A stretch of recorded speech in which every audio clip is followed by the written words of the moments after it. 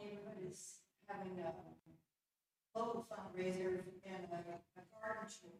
Ah. So there are 8 houses on the tour. 2 are local artists, one's me, and I are with the other ones. So we're also going to our houses. So if you're interested in the garden tour, some of the local gardens, are just wonderful. These are people's houses. Mm-hmm. And then for my house, my garden's something special. Like Don Quixote's third coming. You can come some other time too. Yeah. You can email me and I'll send you. Awesome. So June 24th, a neighborhood house and garden tour with local artists included. So check in with Shirley for more information about that. Anybody? Yeah.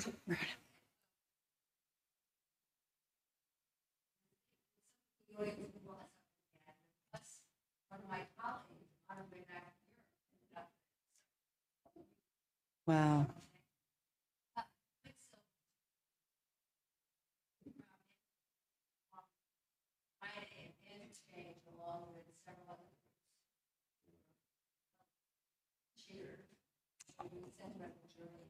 Awesome. Awesome. Well, clearly we are a community that both creates and appreciates artistry of all different types. Definitely encourage that, and we're going to hear more encouragement a little later this morning from Jay as well. I think we're back on with sound. Yes, indeed. Excellent, excellent. So we've got good mornings here from, and thank you for those at remotely letting us pause and correct, make sure you can indeed hear us. And we've been chatting about arts here in the hall in the meantime. But good mornings here from Mark Mayer and Steve and Jessica and Bonnie. Oh, Bonnie Johnson, yay. Cynthia, Laura DeShulo. Let's see, M&T Tracy, tuning in for the first time with husband and baby. Well, welcome, Tracy. Delighted to have you. And Jessica, I'm sorry if I'm repeating names, Sarah Morris, Laura Steele, who is now post-COVID, so yay. That would be great to be able to be out and about. Barb Nathanson, Matt Tracy. So excellent. Matt Turley is also a new attendee this morning. So that's fabulous. We love having folks with seasoned tenures and brand new with us at any time. So welcome this morning and thank you for your patience. We will, our opening words this morning are from Patti Smith from her work, More Songwriters on Songwriting. She says, in times of strife, we have our imagination. We have our creative impulse, which are things that are more important than material things. They are the things we should magnify. And today's opening song is Morning Has Broken.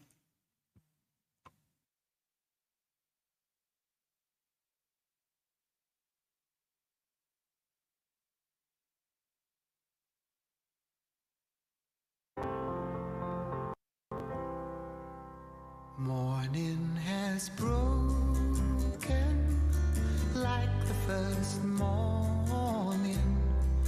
Blackbird has spoken like the first bird. Praise for the singing, praise for the morning, praise for them springing fresh from the world.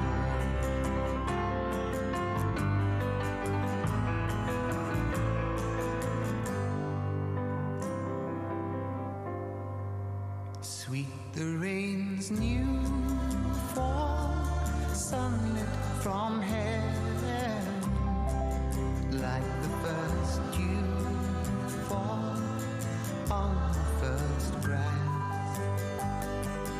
Praise for the sweetness of the red garden, sprung in completeness where his feet passed.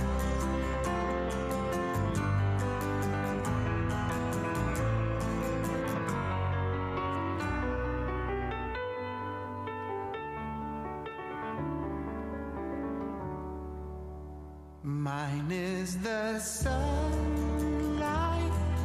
mine is the morning, born of the one light, eat us all play,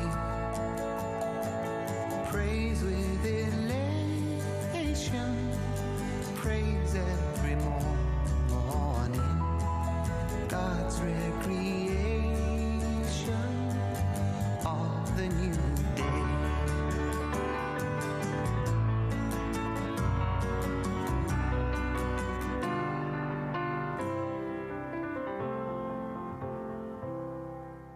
Morning has broken like the first morning. Blackbird has spoken like the first bird. Praise for the singing, praise for the morning, praise for them springing fresh from the word.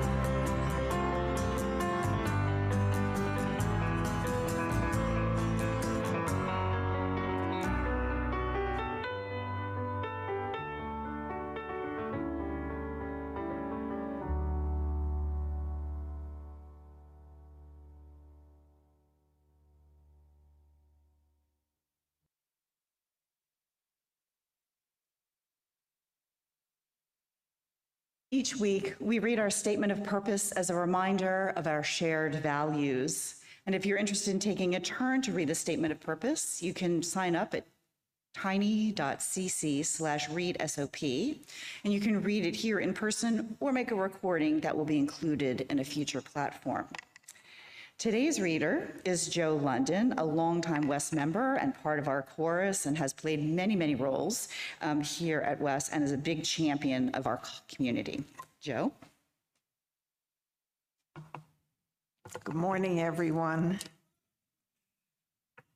The Washington Ethical Society is a humanistic congregation that affirms the worth of every person. We strive through our relationships to elicit the best in the human spirit. With faith in human goodness, we appreciate each person's unique capacities. We joyfully celebrate together and support each other through life.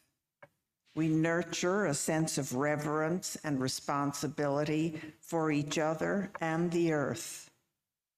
We invite you to join our community of children and adults as we work for a world where love and justice cross all borders.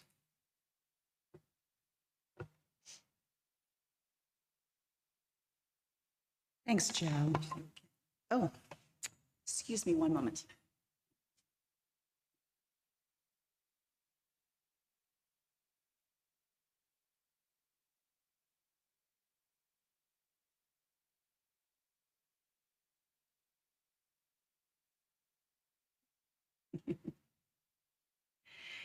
As Joe lights our community candle, I invite everyone to join in our candle lighting words.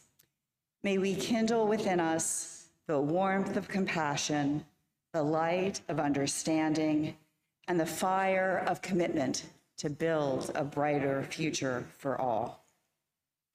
Thank you, Joe. Let us enter now into the centering time of our platform.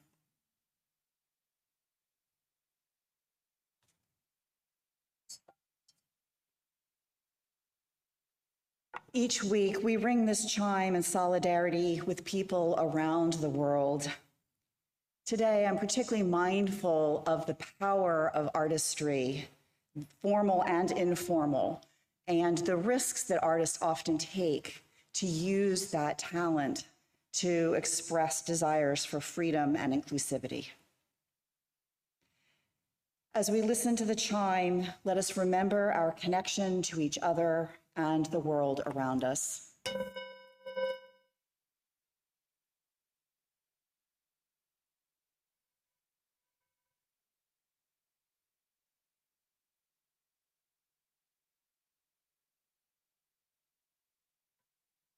Let us open our hearts to compassion for those who suffer.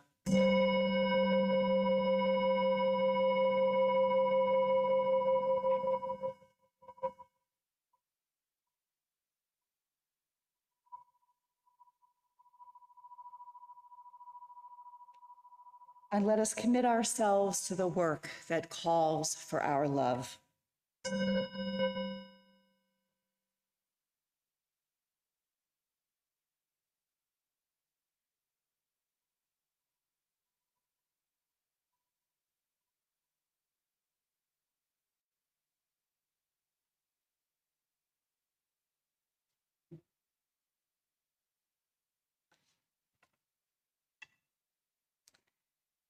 I invite you now into a time of meditation, a time to be still and to reflect. Begin by taking a full, deep breath. And slowly exhale any distractions. Again, breathe and be inspired.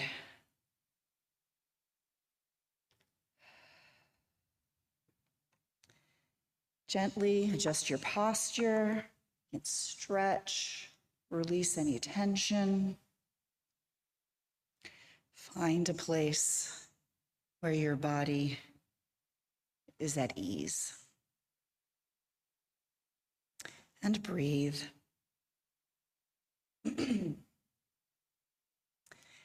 I suggest you close your eyes or soften your gaze.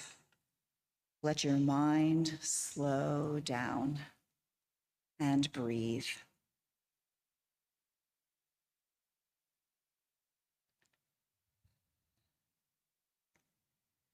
From this place of quiet, reflect on these words from Kristen L. Harper.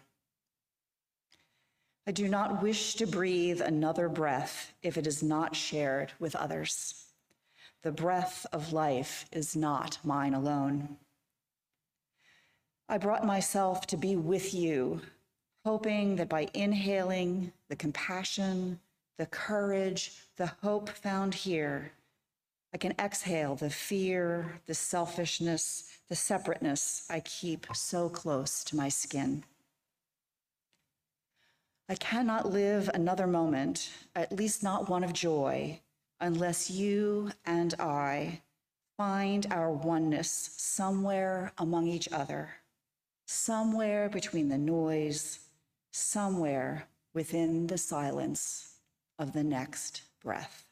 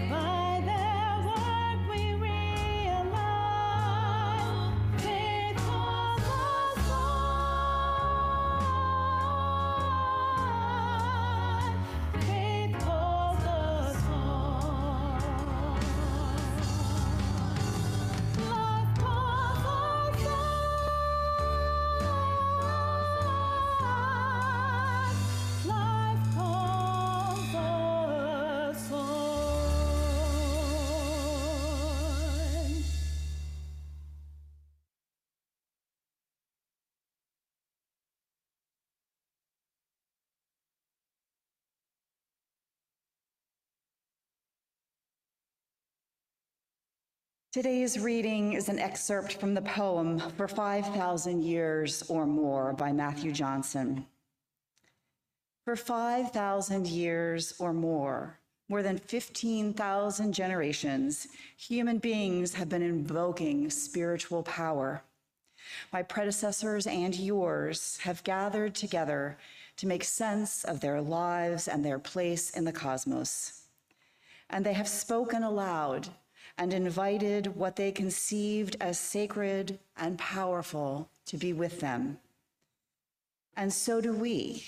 We gather this morning to make sense of ourselves and this universe in which we live as best we are able. And we call ourselves together and we invoke the power and wonder of life itself. We invoke that power which is, we know, always around, always with us, but which we sometimes forget about. We forget that we are a part of the whole of creation. We forget that we are stardust. We forget that we are capable of miracles, first among them that we can love. We forget these things, and so we invoke the power of existence so that we can remember, so that we can lift our eyes and open our ears to the true and beautiful. For 5,000 years or more, we have done this. In many tongues, in many ways, we have done this. And so we continue that ancient tradition in our way and in our time. And so let us now imagine together.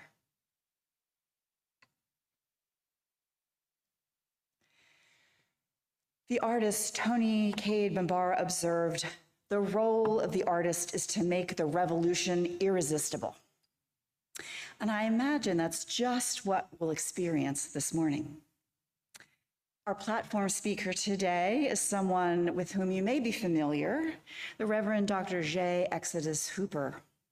Jay is an arts and cultural community curator, clergy, and scholar who has served the ethical culture and congregational humanist movements for over 8 years, while also an instructor of performance theory at Ohio University School of Theater. Very important distinction, I know, a very important distinction, Ohio University School of Theater. With a passion as an activist, aesthete, ethicist, and community-based performer, Jay identifies themselves within the humanist spectrum as a neo-mannerist.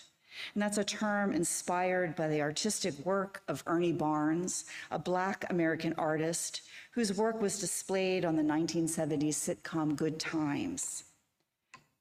Centering voices on the margins beyond conventional humanist cliché, such as reason, logic, science, and rationale without a God, Jay calls us to be in wonder with ourselves and the world around us, honoring that there is more to know and understand about ourselves and each other.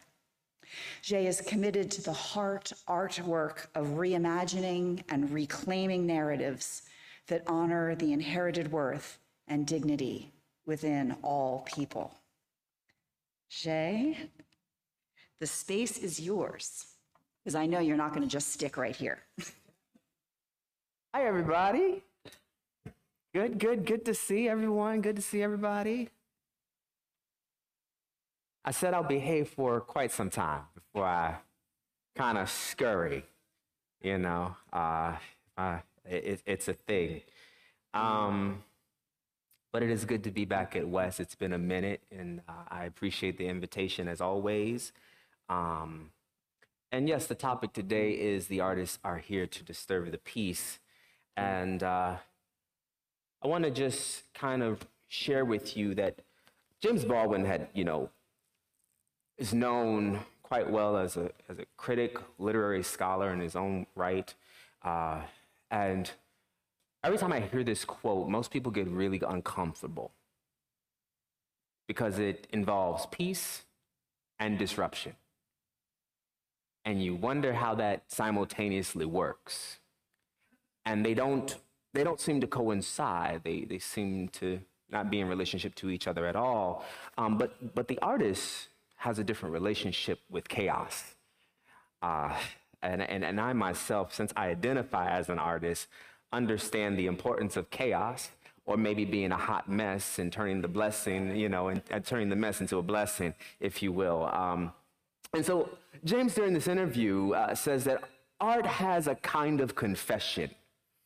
I don't mean true confession in the sense of the Drury magazine. The effort, it seems to me, is if you can examine, face your life, you can discover the terms with which you are connected with others' lives.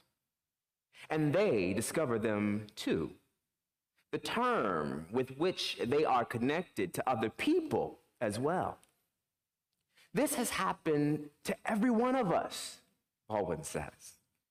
I'm sure you read something which you thought only happened to you. Then you discover it happened 100 years ago. This is a very great liberation for suffering, struggling people who always think that they're alone. This is why art is important. Art would not be important if life were not important, and life is important. Most of us, no matter what we say, are walking in dark, whistling in the dark. Nobody knows what's going to happen to them from one moment to the next and how we will bear it. And it's true for everybody. No, it's true that the nature of society is to create among its citizens an illusion. Artists, though, are here to disturb the peace. They have to disturb the peace. Otherwise, chaos. We fall in love with illusions. They make us comfortable. We fall in love with other people's narratives about ourselves. And we fall in love with them and we empower them to be myths. We begin to believe them. And when we take that moment, if we look at what Baldwin is offering us here, we realize that we're really more connected than what we think. We realize that we are actually probably sitting in the illusions of comfort. And we have made comfort, and we call it comfort, but it's really settling. We call it, we think that we have arrived when we only have just begun. And we'll stay in the space where we actually are arriving, and we'll say we'll call it comfort or peace, and then we'll realize we're complicit. And we haven't shifted, we haven't changed.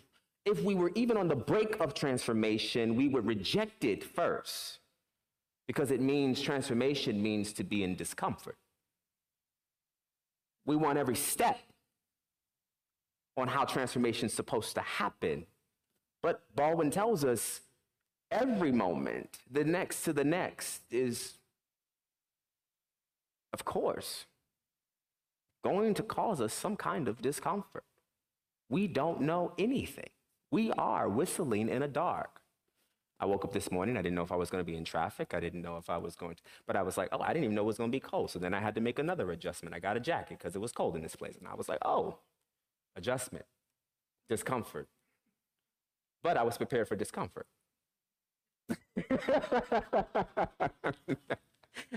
I was like, all right, go get my jacket, baby. Because I will not be able to teach anything today.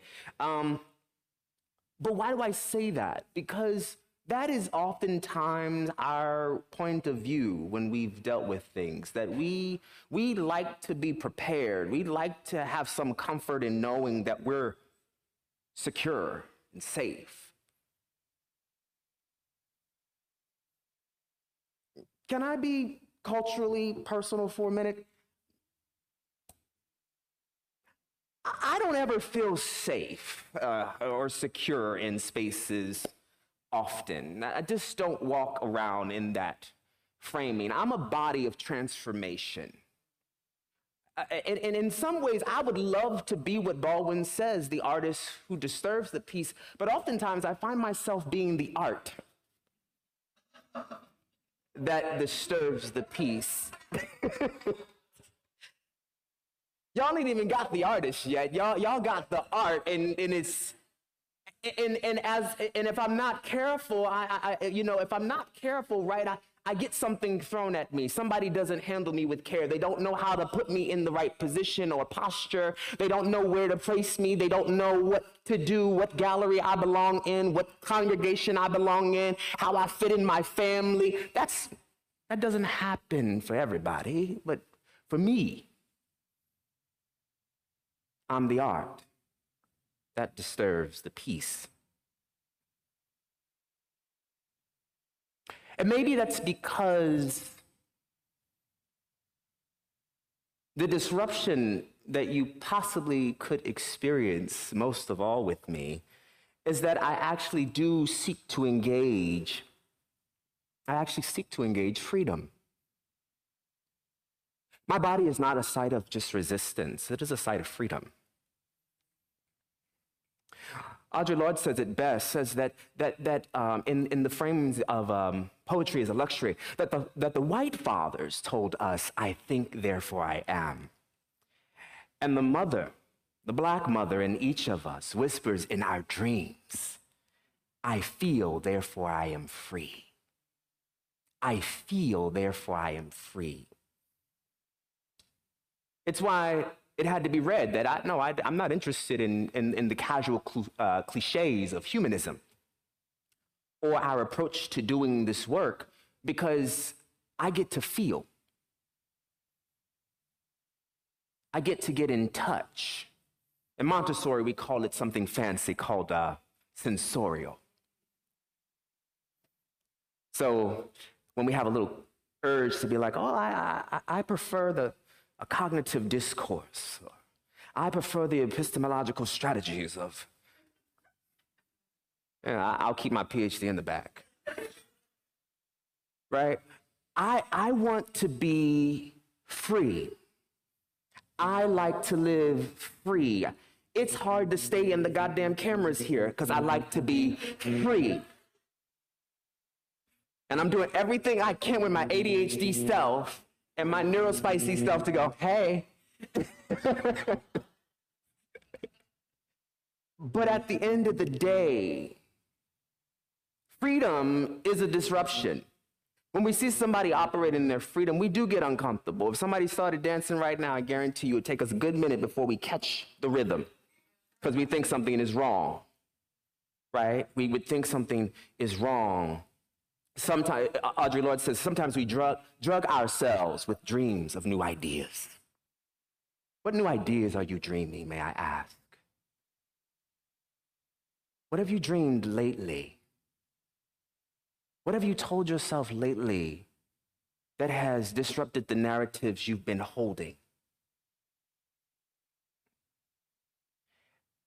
Have you played into narratives that are not your own? And maybe you're still playing them, and those people who gave you those narratives are dead and gone, but you're still living by fossils. We are still living off of fragments of what we now have turned into a reality. As a non-binary person moving in the world with other queer folk, in addition to engaging and being in relationship with other trans siblings, I realized that we use a term called passing. You've probably heard this term before if you've ever watched the show Pose. Passing is a very unique term because a person who seeks to live in the world as their self and knowing their worth, whether trans man, trans woman, they're in the house ball categories for people of color who are trans. They knew they had to pass. And they had to pass because they had to look like what the world expected for them to look, without question. Let me back it up for some of us. My grandmother was the same complexion as Joe.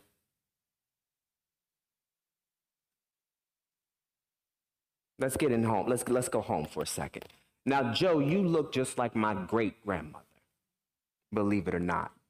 She could have sat next to you. You would have never known she was a black woman.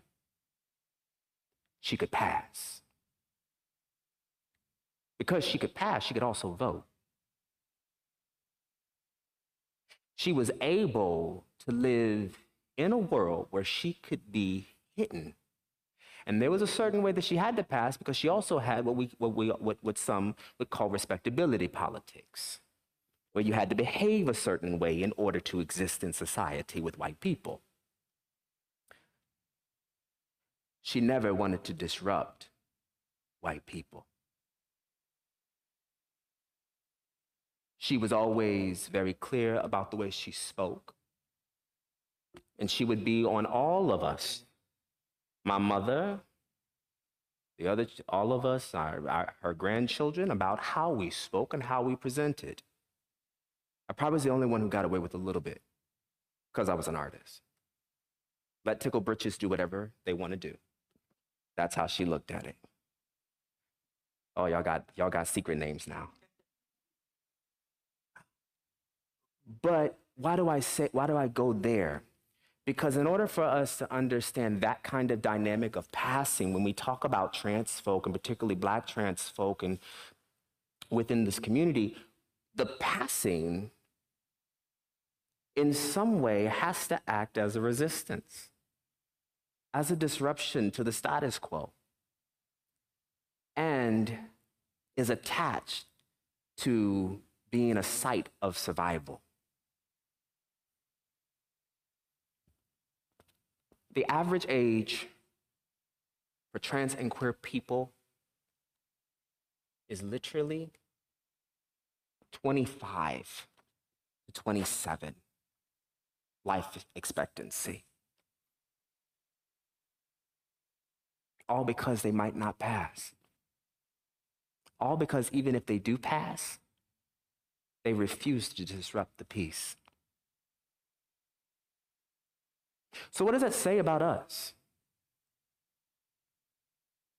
Most of us are probably more invested in safe space than trying to create courageous space. Marshall Foucault talks about the framing of parrhesia. Parrhesia actually is a fancy little word for courageous speech. Other terminologies would refer to it as fearless speech.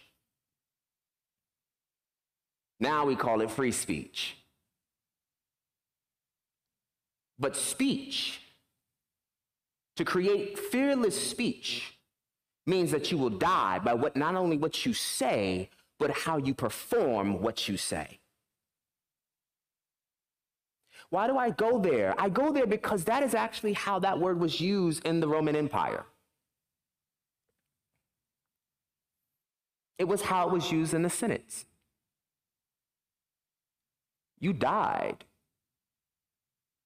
If you said something in the Senate, they felt we gonna kill you because you had enough guts to say what you said. And you might have the backing and the popularity and the image and the support to get it done.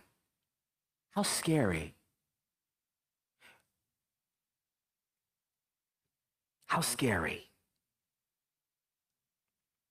But now we don't get folk that want to speak up. We get folk who want to be liberally polite, in the words of Dr. King.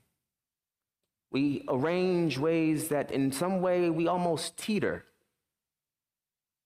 by clutching deeply to the fact that we don't want to lose anything that might result to privilege, so we'll cling a little light, we'll use words in certain ways. I just call it liberal white pedigree. It's a real fancy term for just basically white supremacy culture. Go figure, right? Because at the end of the day, I can't tell the difference between Democrat and Republican. It's getting really close for me every time I look at the news. I'm like, oh, you're not going to do anything either, and you're not going to do anything either. And one is more overt than the other. But we just like it when it's polite. And then we'll smile and call it ethical. Oops. Right? We lie in these spaces where we refuse to speak. And our dear Lord reminds us, too, that our silence will not save us. It is better for us to speak, realizing that we were never meant to survive. But who is surviving? Who is surviving? Who is surviving? I can't help but to think for a moment, if I don't talk about this from a real place, I think about Basquiat. Basquiat was born in a middle-class family in Brooklyn. His father was Haitian, his mother was Puerto Rican, and they both split up by the time he was 7 years old. He lived with his father. He constantly kept moving. And him and his mother were really, really close, but she had mental illness, and she was put in a hospital by the time he was 11. Basquiat continued to live in New York, and check this out. He was rebellious, angry, went from school to school. His education ended early, and he never ended up having a graduation because, honestly, he had taken a box of shaving cream and poured it over his principal's head. He's a problem child. He's a wild child. Or maybe he was just a prophetic child and we just were not ready to receive the disruption that was coming from him.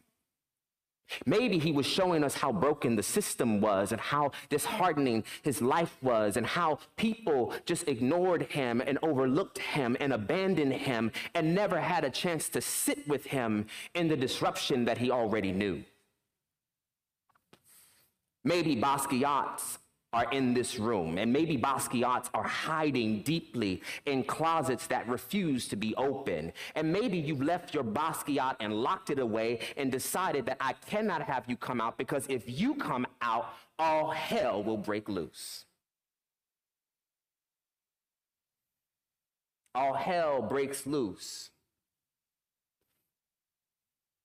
And then we deem those individuals who are neurospicy or with mental health challenges as problems.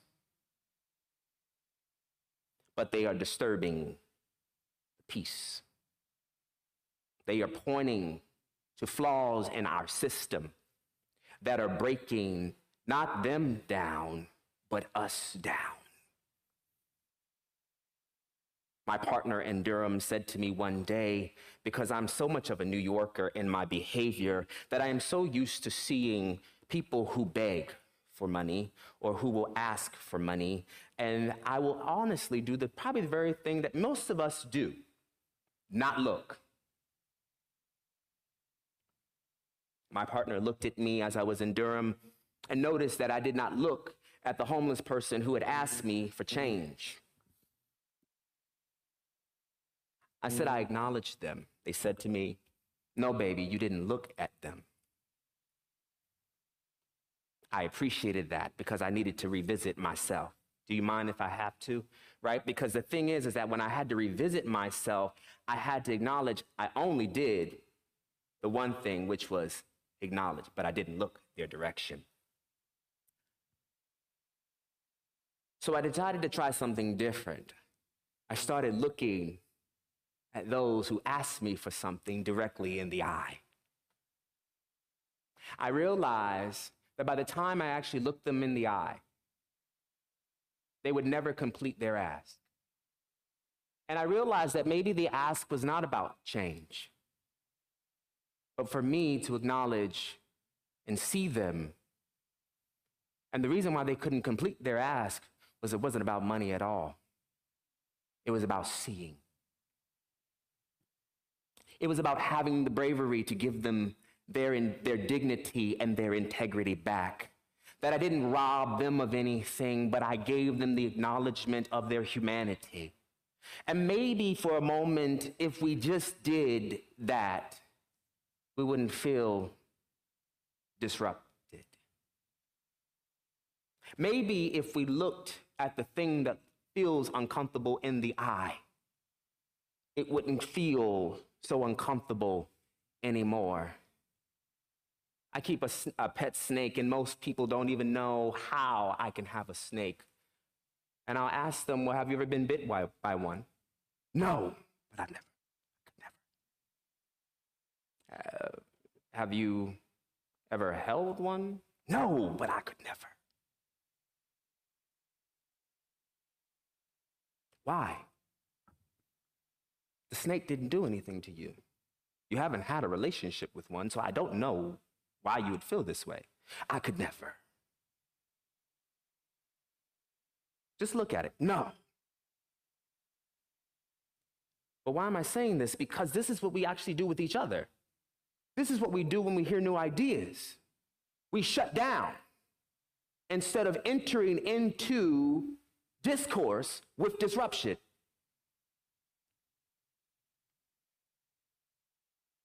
I promise you I'll be out of your way in a few minutes. Because it is there where we decide to realize that when we acknowledge people in their worth, in their ideas, it is a revolutionary act.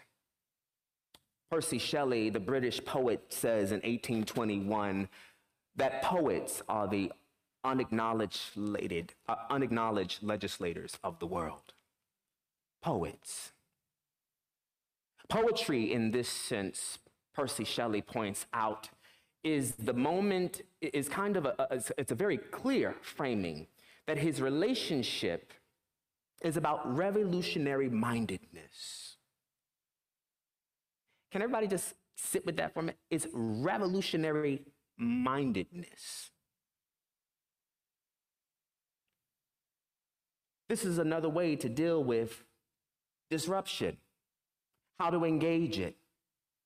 Shelley is interested in this moment of a change.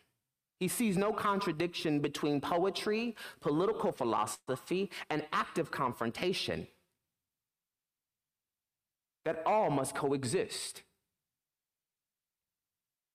Poets are the unacknowledged legislators of the world. In his time, Thomas Paine was high on the horizon. Voltaire was the main philosopher, right?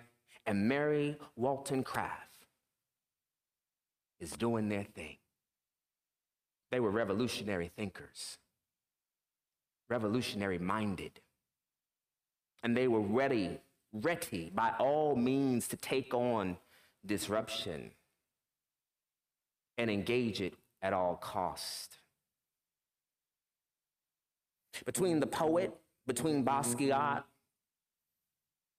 when we see these people acting up and allowing and embracing for hell to break loose, we can't help but to think something got to be wrong with these people.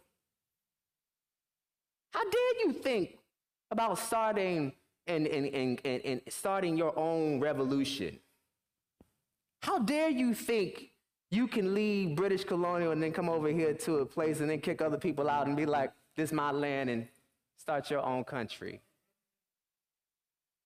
I just told on so many of us today and our ancestors, right? How dare we think that way? How dare we go after freedom by any means necessary?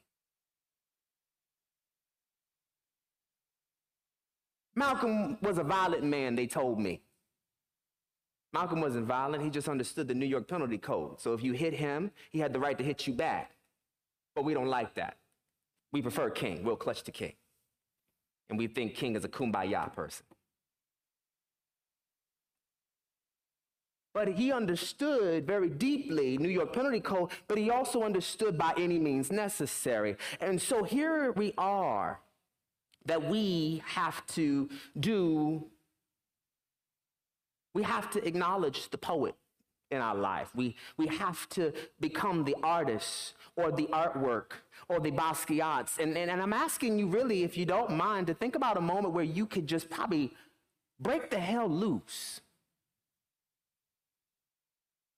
There's a song back in the day that said, I feel like busting loose, giving away now, right?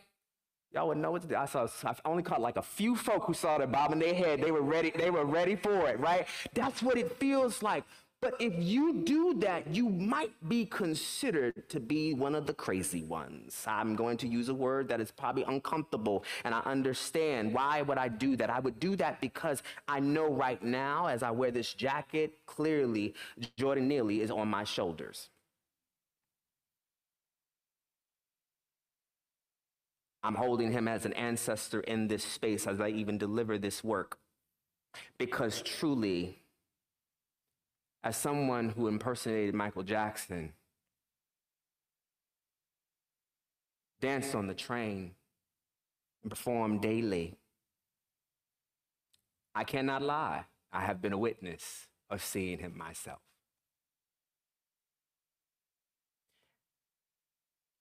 And here we are, in a country that would prefer to uphold vigilante behavior. And I don't know what we're willing to do other than, are we going to acknowledge how we need to disturb the peace that was disturbed from Jordan? What would have happened if Jordan was on the train and somebody actually looked at him in the face and acknowledged him and remembered the work he did? What if the fear of white women were silenced on the train? Do you mind? I know that's a tough thing for some folk, but it happens. Because there were enough to say, he's doing too much. It's uncomfortable. And immediately the news reporters started going after white women to go ahead and tell the story. Very Emmett Till, isn't it? Like Baldwin said, we think only people go through it as us, and then it's 100 years later, that same thing is happening. I'm concerned because it creates a Blancophobia around people of color and how white women engage. It's uncomfortable. But what would have happened if I didn't have a few black folk who didn't think about maintaining the status quo actually actively engage to support someone who is another person of color and not try to maintain the peace, the comfort on a subway ride? We have lost so many people of color, so many black men, if you will, due to the misunderstanding of what happens when artists disturb the peace.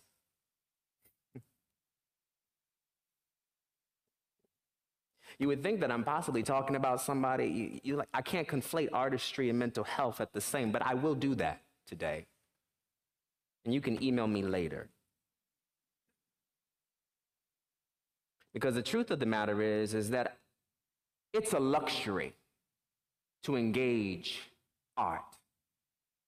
But when you've got to engage the artist, you are dealing with someone who is not only impersonating or living or passing through life, but they are the life. Queer folk, trans folk, Black folk, we are the life. And some of us need to sit with the fact that in some of our spaces, we prefer to have folk in boxes, in categories, to fit the very thing that makes them comfortable. But we've got to get to a place where we actually are willing to gaze upon each other in dignity. We've got to get rid of our Procrustes experience. Procrustes was the son of Poseidon. If you're very familiar with Greek and Greek mythology, you would know that Procrustes had a bed. And Procrustes had a bed, and that bed was made specifically for Procrustes. But if anybody was going to lay in that bed, if they were too tall, too big, Procrustes would cut off their limbs. If you were too small for the bed, Procrustes would stretch you out.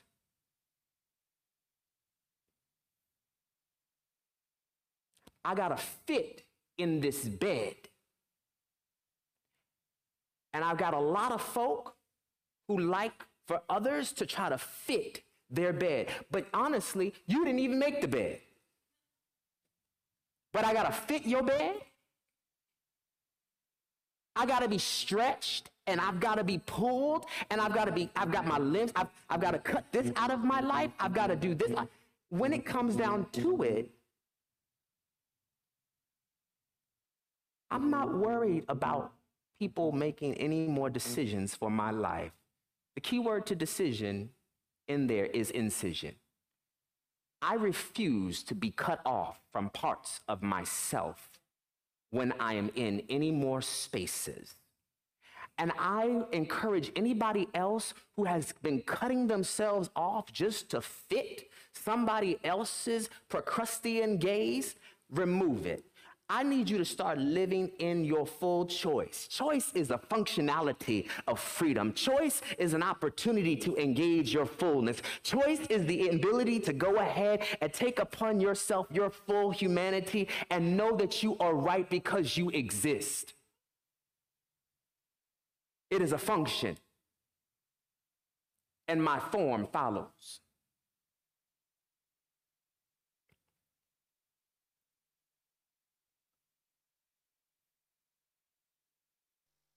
When I sit with all of this, I hope that we take a moment to just gaze upon each other. That we sit and face the chaos that we think is chaos. And we turn our chaos into cosmos. And we just start creating together again. Thank you.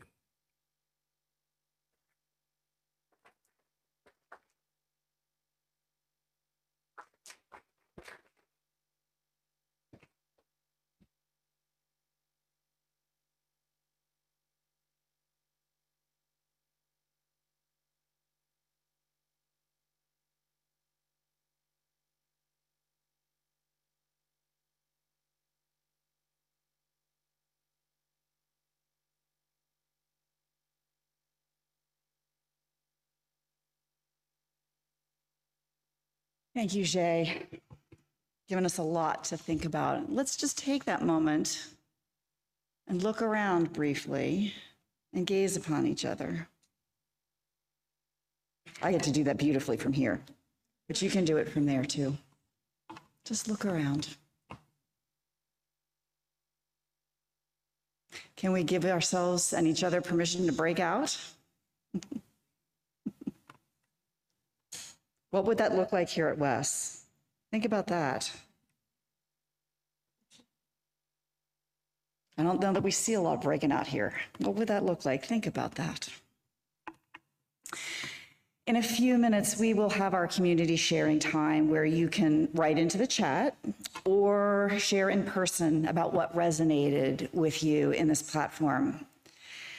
And while we listen to today's musical response, you might prepare by reflecting on a personal experience or an activity at West the platform brings to mind. So use that time to reflect and then to distill. and then we will come back for community sharing.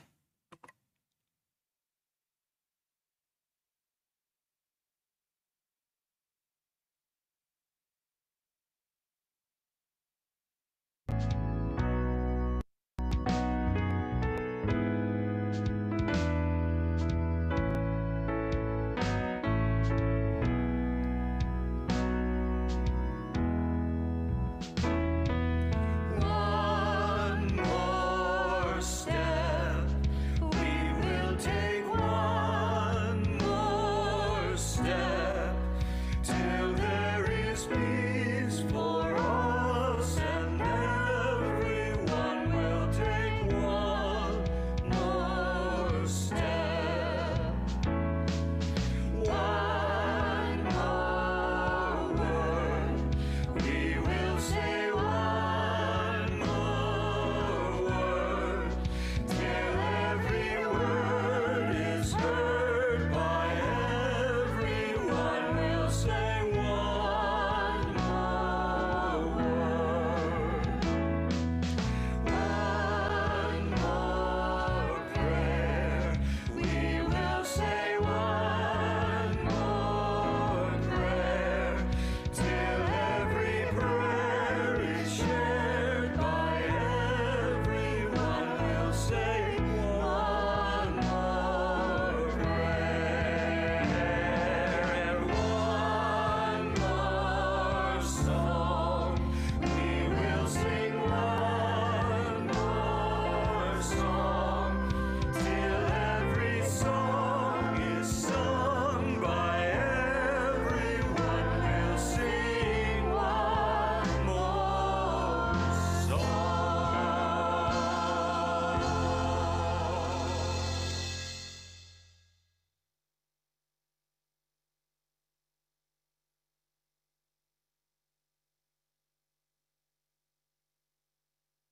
This is the time when we add our own voices to the morning, sharing our reflections on the platform and what resonates with our personal experience.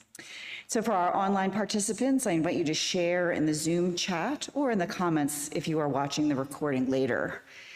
And if you're here in person, you can come here to the microphone on the floor and share your brief comments so that others might also share.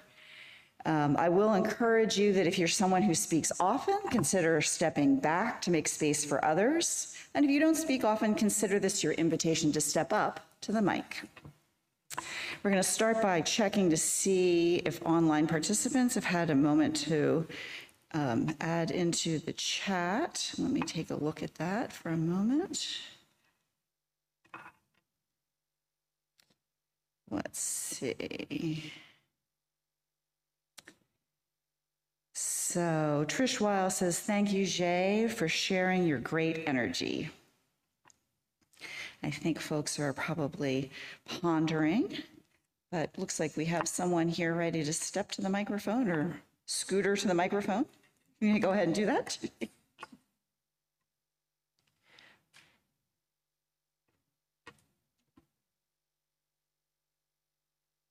Hello, Judy, she, her. Thank you very much for your talk. And 3 things I wanted to say. You've given me a new vocabulary word, which is, I think, neurospicy. I love it. It's definitely. Thing 2, hang on. I wrote them down so I wouldn't forget. I have a saying that is in response to someone's communication with me. Well, I responded to you in my head. Why didn't you get the message? Oh, yeah, I was supposed to send it. That wasn't my outside voice. And the other one is that I came here this morning to be disrupted. I know that you always push me beyond my comfort zone. And so thank you for remaining true to that.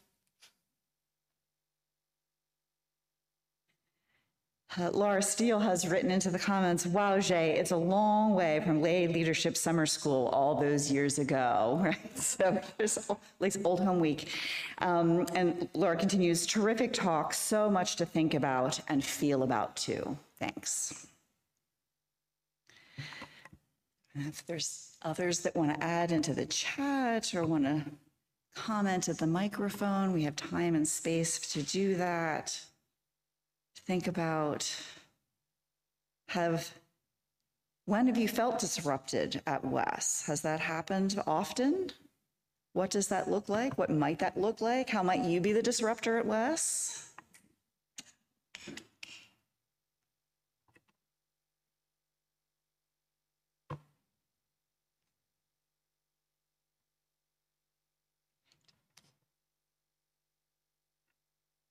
Hi, I'm V, she, her. So I also have a snake, a pet snake. I just got her in April. And a lot of people are scared of her, like a lot of my friends, right?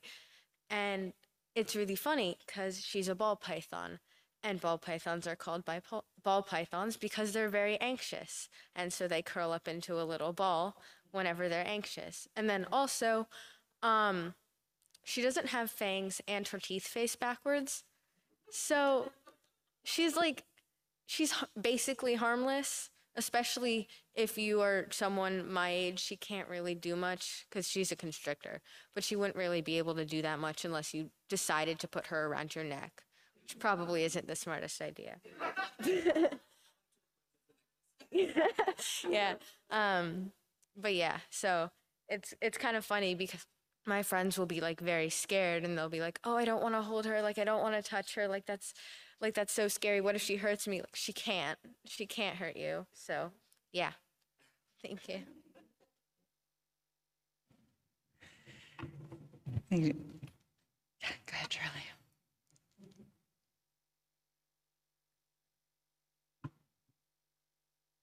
Thank you so much for coming today. I have a really hard time coming because it's at 10:30 in the morning and I'm a late night person. So getting here, may be the same for you. Yeah. But seeing your name, I had to come today. I got out, I got up, I got dressed. And I feel like I'm a real combination of a uptight old white lady who's, just doesn't want to be bothered and try to be nice. And I am nice, but as you were talking, because I'm thinking about in the last 15 years or so, I've become a multimedia artist. And as you were talking, I thought, oh, some of my art is disruptive. Yay!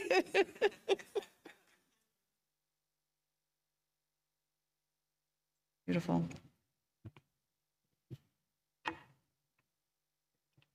Anyone else care to share?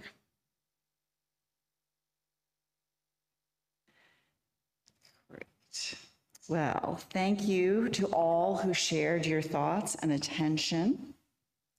I'm sure we all taking things away and pondering and hopefully feeling and acting in the week ahead and weeks and months and years that we are in relationship with each other. Just as we share our perspectives in this community, so too do we share our resources and gifts. Here at West, we split all undesignated gifts in the Sunday collection between our operating budget and a fund dedicated to justice and compassion. During the month of May, we are highlighting the social justice impact of care work in two directions. Balthazar Ayala and his family have cared for our community for more than 35 years as custodians, and it is now our turn to care for them. Balthazar recently suffered the theft of his truck and his tools, which has had a significant financial impact on his business and his family. An appeal for direct support to Balthazar was sent out a couple of weeks ago, and you're welcome and invited strongly to contribute to that. And we are sharing today's collection to help restore that loss. So let's all take a moment to prepare to respond to the invitation to generosity as we are able. You can donate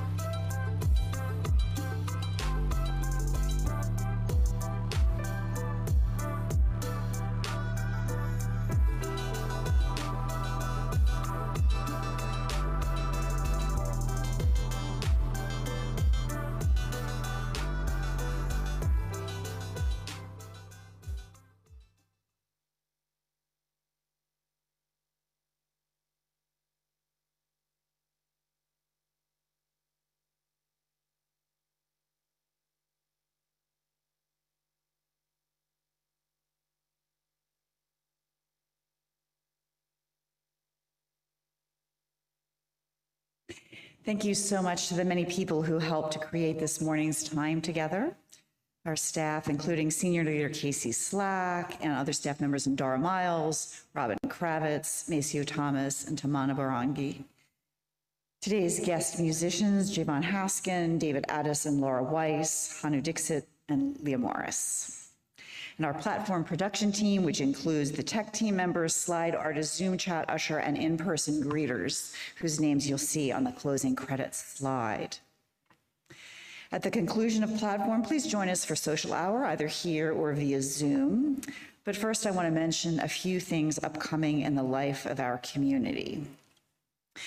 First off, the West Memorial Day camping trip is back next weekend, and you can come for one night or even just for the day or for the full weekend. And the fun takes place less than an hour from Wes at Cedarville State Forest in Brandywine, Maryland. You can check the Wes website or contact Abby Dakin for details, and your RSVP is due today because, of course, there's planning that has to happen so that people get fed, for example, for the weekend. The West Board is hosting a town hall on Monday, this coming Monday at 7 p.m. via Zoom to discuss the proposed budget that will go for approval at the spring membership meeting scheduled for Sunday, June 4th. So you come on Monday for the budget. Don't come. Dial in to Zoom on Monday at 7 for a discussion about the budget that we will vote on June 4th. And we have some news from the Lay Leadership Development Committee, who are leading our West Board of Trustees elections. I think, Brian, you want to come to the microphone?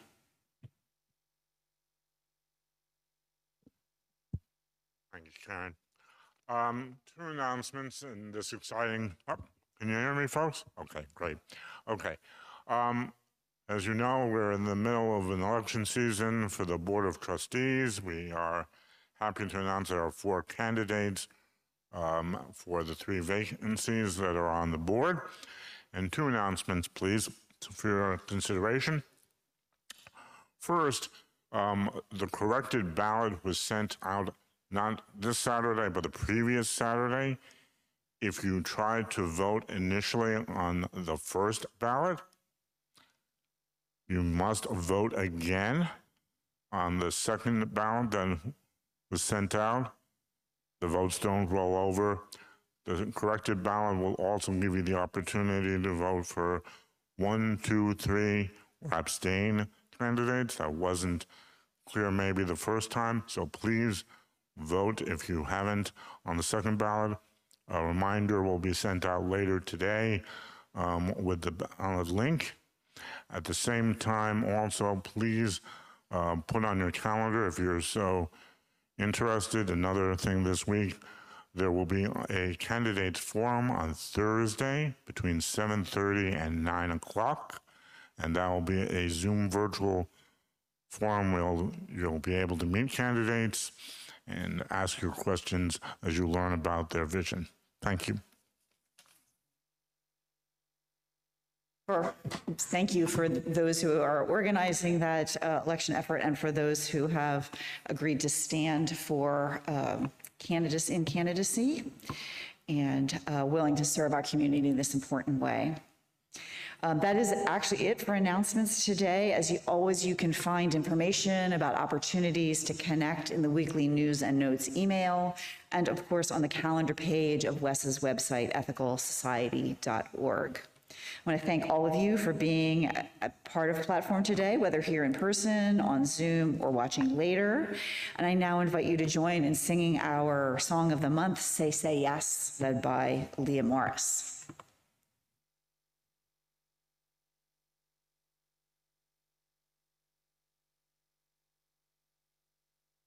All right, say yes. Say yes, say all right, say yes, all right, say yes. Say yes, say all right, say yes, all right, say yes. Hold your head up and say yes. Keep your heart wide open and say yes.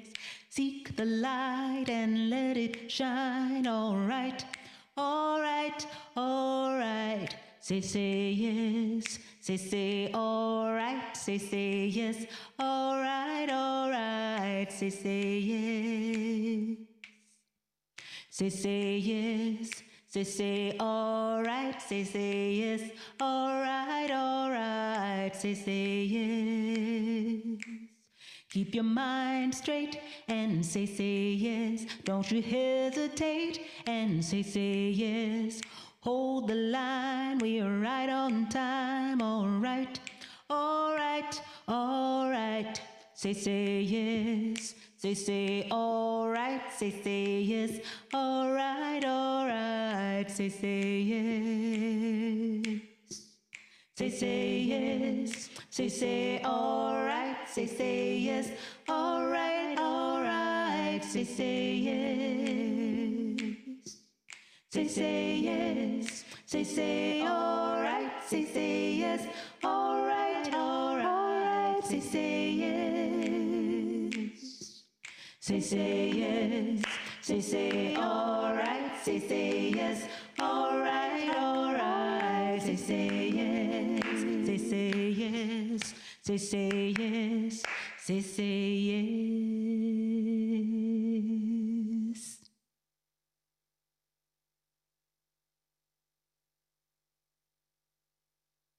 A few last reminders before we leave. If you are new to our community, please send an email to our membership coordinator, Maceo Thomas, and introduce yourself. For those who wish to socialize online, to reach virtual coffee hour, point your browser to tiny.cc/West Coffee Hour. And now I invite you to join me in our closing words for the month. Let us go into the week ahead with compassion, understanding, and commitment, caring for ourselves, each other, and the world around us, while celebrating and developing the creativity which is our birthright. Again, thank you all for joining today's platform. We look forward to connecting with you again soon.